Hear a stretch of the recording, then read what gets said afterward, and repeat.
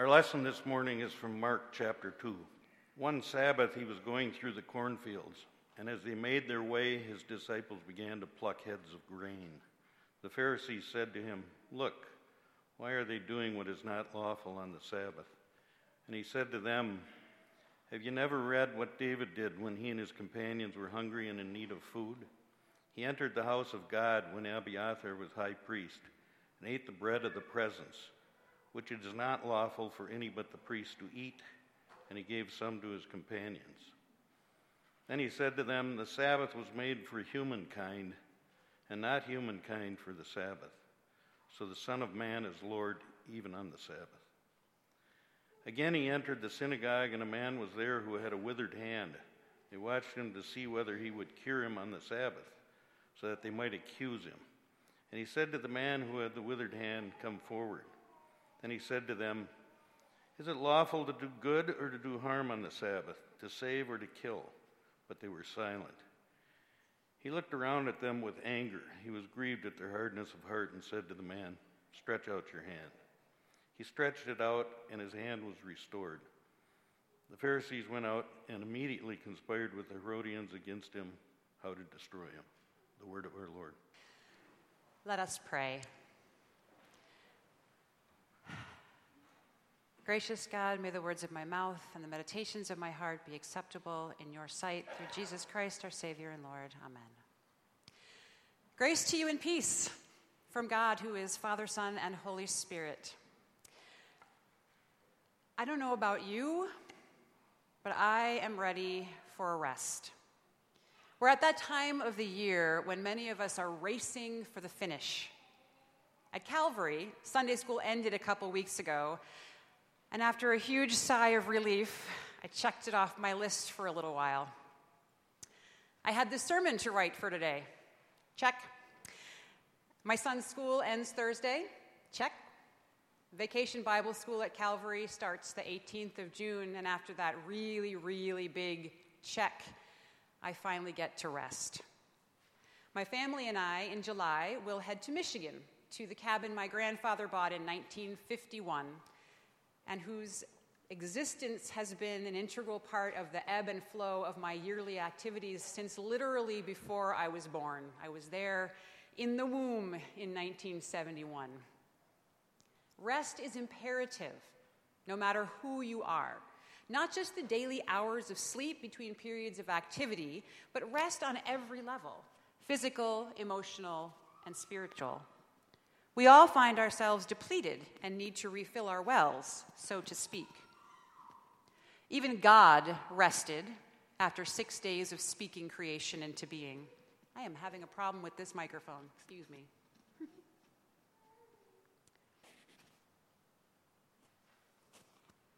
It's the hair.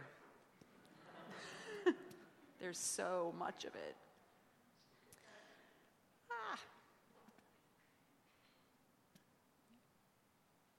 Goodness gracious. All right. As I was saying, even God rested after speaking creation into being for 6 days. The ultimate model for us, those created in God's image. And God didn't just model rest, God mandated rest in Jewish law. You may or may not know that the 10 Commandments appear in the Bible in 2 different locations, one in Exodus and one in Deuteronomy. Both lists of commandments have slight variances, and notably, both differ in their explanation of this commandment about Sabbath. In Exodus, we are to remember the Sabbath. Just remember it, because God rested on the 7th day. But in Deuteronomy, we are commanded to observe the Sabbath. That is, to actively practice it as a reminder of God's liberating power. That we who were once slaves in Egypt had been set free by God's intervention and ought to set aside time to remember God's commitment to our life and well-being. This Deuteronomy version of the commandment about Sabbath is what Jesus is referencing in today's gospel when he says that the Sabbath was created for humankind and not humankind for the Sabbath. The Jewish observance of the Sabbath was not in the least meant to be some oppressive requirement. I have a dear friend who married an Orthodox Jew and converted to Judaism, to Orthodox Judaism. And she tells me often how much she loves the Sabbath. Now, her husband grew up Orthodox Jewish on Long Island and was bullied for it, so he tends to be quiet about his faith. He won't wear a yarmulke in public, things like that. Whereas Jessica has no problem openly declaring in mixed groups of people, "I'm Jewish," with enthusiasm. She said to me the other day, "Rebecca, I chose this life, and it's so beautiful. I don't know why anybody wouldn't want to live this way." The Sabbath is her favorite thing. I don't think Jessica is unique now, and certainly not 2,000 years ago. Yet in today's gospel story, we might get the impression that the Sabbath was somehow oppressive to God's people rather than a proclamation of liberation. There are these two little vignettes. First, we have the disciples walking through the fields with Jesus, and they glean a snack as they go, which was entirely lawful to do in terms of gleaning from people's fields, except that their timing was questionable. Theoretically, they ought to have planned their meals the day ahead and taken them with them, so they wouldn't have had to do what is known as work on the Sabbath. So said the Pharisees, at any rate. And when the Pharisees called Jesus and his disciples out on this gaffe, Jesus reminds them that the Sabbath is for people and not the other way around. That even the most revered king in Jewish history, King David, was given food that God had deemed off limits in order to sustain his life when he was a fugitive. God's rules are fine to bend and break in the name of upholding life and human dignity. We have a tendency to read about the Pharisees in the Gospels and characterize them as overly legalistic bullies. Jesus himself regularly calls them all sorts of colorful names like hypocrites and vipers, but not necessarily for the reasons we might think. In fact, some biblical scholars have proposed that Jesus himself might have been a Pharisee, as evidenced by his extensive knowledge of the law and his ability to defend himself in the constant barrages of questions from the Pharisees. But whether or not that's true, it's probably a mistake to paint the Pharisees in too broad of a caricature. Professor Matt Skinner of Luther Seminary warns against this. He points out that Jesus' logic in refuting the Pharisees actually wasn't anything new, revolutionary, or scandalous. It was common knowledge that the purpose of the Sabbath was upholding the life and human dignity. The Pharisees' problem with this little episode was more likely that this was Jesus and his followers we were talking about, this new upstart stirring up trouble in the area. And then the fact that Jesus compared himself to King David and proclaimed that he himself was Lord of the Sabbath, that was probably the bigger issue with the Pharisees than just the gleaning of wheat in the fields. The second vignette immediately follows the first. This time they're in the synagogue itself with a man with a deformed hand who is in need of healing. This time Jesus gets a little snarky, I think. He pauses before his divine act of healing to directly provoke the Pharisees, turning the tables and testing them for a change. He seems to say, yeah, I know that you know that the Sabbath is about life and human dignity, so you tell me, do I heal this guy's hand or not? They can't win, of course, so they don't answer. And Jesus heals the man's hand, restoring him to dignity and wholeness. And really, what better day for that than the Sabbath? The bottom line is that Jesus does not show up and spit in the face of Jewish law. It's dangerous to assume that as Christians, we are somehow freed from an oppressive system of pedantic rule following meant to diminish life and restrict freedom. Quite the opposite. The law of Moses was created to bring life and liberation, dignity and wholeness to God's people. My friend Jessica chose the life of an Orthodox Jew and finds it beautiful, life-giving, and liberating. Sabbath was created for people, not people for the Sabbath.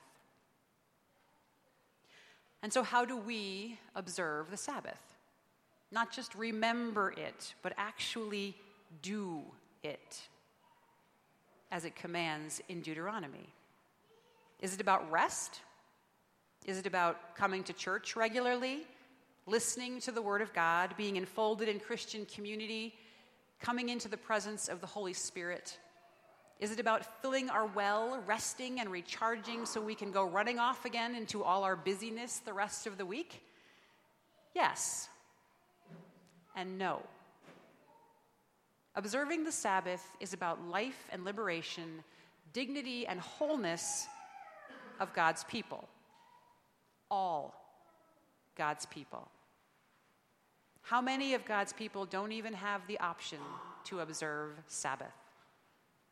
How many of God's people are deprived of life, liberation, dignity, and wholeness? How many men with withered hands, wishing nothing more than to be welcomed into happy and productive lives? How many hungry wanderers dependent on the leavings of the field? Some time ago, I read an article about the women's movement in the 1960s and the narrative of the oppressed housewife deprived of a full life because she was forced to embody male-created gender roles to stay home and raise kids, to stay out of the work world, stuck in the kitchen, barefoot and pregnant. That was certainly the narrative I learned about in history books in school. But this article pointed out that there's a serious problem with this feminist narrative. It completely ignores the reality of thousands and thousands of women of color who never even had the option to stay home. Countless women of color who worked in all kinds of menial jobs in order to survive. This doesn't for a moment negate the work of the feminist movement in the 60s, except to suggest that it be seen maybe as the white feminist movement, because an entire voice was missing from the conversation. I bring this up because the narrative of Sabbath can't just be about Christians coming to church on Sunday. The narrative of Sabbath can't just be about overworked, overcommitted, privileged people needing to stop and fill their wells now and then. Today's gospel isn't about narrow-minded, hypocritical, bullying Pharisees who just have it in for Jesus. The Sabbath was created for people, not people for the Sabbath. Jesus' conflict with the Pharisees is just the first in a long series of conflicts in which Jesus' way of turning everything on its head and proclaiming the inclusive grace and mercy of God ended in his arrest and execution. Jesus turned Sabbath, as we might like to interpret it, on its head. It's not just for people who can afford the Sabbath. So for us, Sabbath is about rest, yes, but it's about rest for a purpose. It's about rest and rejuvenation and recharging so that we can go forth into the world and be the light of Christ. When I am at the point in my daily living where I have been pushed beyond the edge of my own stamina, I sometimes think of myself as that Samaritan woman at Jacob's well. But the water in the well is wholly insufficient to restore what is missing. The thirst that I feel in my bones, dry, aching, and brittle, as though the next obstacle might shatter me into dust. There is only one source that can restore me, and it's not a nap or a day off or a trip to the cabin in Michigan. It's the restorative power of living waters, the Holy Spirit in Christ Jesus. It's the renewal of the Spirit so I can heed the call back into God's ministry. It's the boundless grace that allows me to see that my privilege requires me to work towards Sabbath for all, for the life and liberation and dignity and wholeness of all God's people. Sounds exhausting, doesn't it?